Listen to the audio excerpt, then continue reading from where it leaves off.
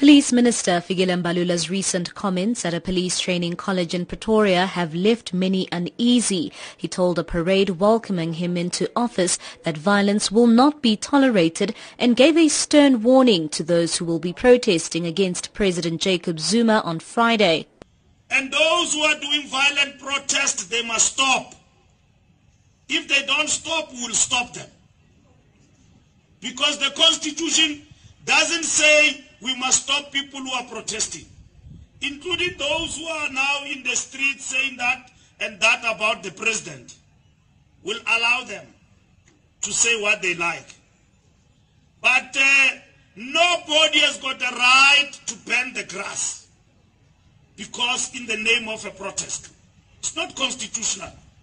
We must educate our people because I don't want another Marikana here, where police opened fire and people died. We don't want another Marikana.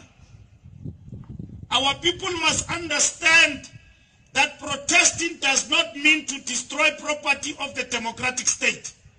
Ironically, the violence that Mbalula appears hell-bent on stopping may come from quarters outside of the marchers, throwing down the gauntlet to the DA supporters who will be marching in Johannesburg. The ANC Youth League spokesperson SAfm Tshwane, during a rally in Germiston this week, threatened those who will be taking to the streets. We want to say to Musimane and his ugly friends, we are waiting for you. On Friday, you will find the ANC Youth League with shamrocks and all weapons available in our disposal. A similar tone has been echoed by Umkhonto weSizwe military veterans in KwaZulu-Natal. Provincial chairperson Crosby Mavundla has warned that the opposition dare not march to the ANC's Luthuli House headquarters. This was the DA's original destination, but fears of violence have forced the party's leadership to change its route and end instead at Mary Fitzgerald Square, several blocks away from the governing party's building. As the leadership, we engaged on that, and we felt that it will be prudent for us to allow the members to make arrangements for members to go to Luthuli House and defend it against the ridiculous opposition that is visionless, anyway, by our terms, visionless opposition. So we have made all the necessary logistical arrangements for our members to go to Luthuli House and defend the organization and the movement come Friday. Civil organization SAfm has been at the receiving end of a pro-Zuma group as it finalized the preparations for its march to the Union buildings in Pretoria from Church Square. Spokesperson Themba Masango.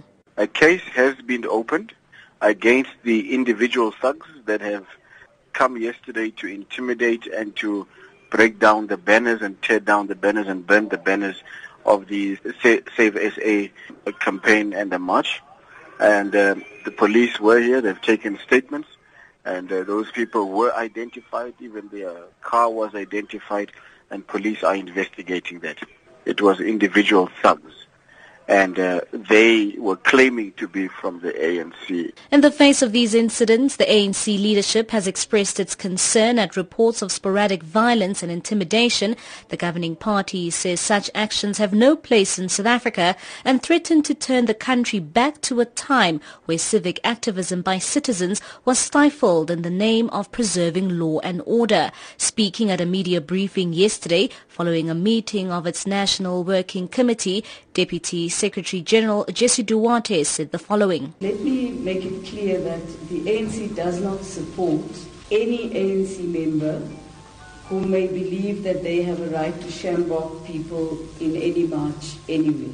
So we hope that no one from the ANC or anyone pretending to be from the ANC will be out there with shamboks. People have a right to march and they should if they wish. With regards to the climate that has been created, however, by Mbalula's comments, political analyst Lebogang Pheko says these signal a move towards lessening the space for people to express their rights in a safe environment.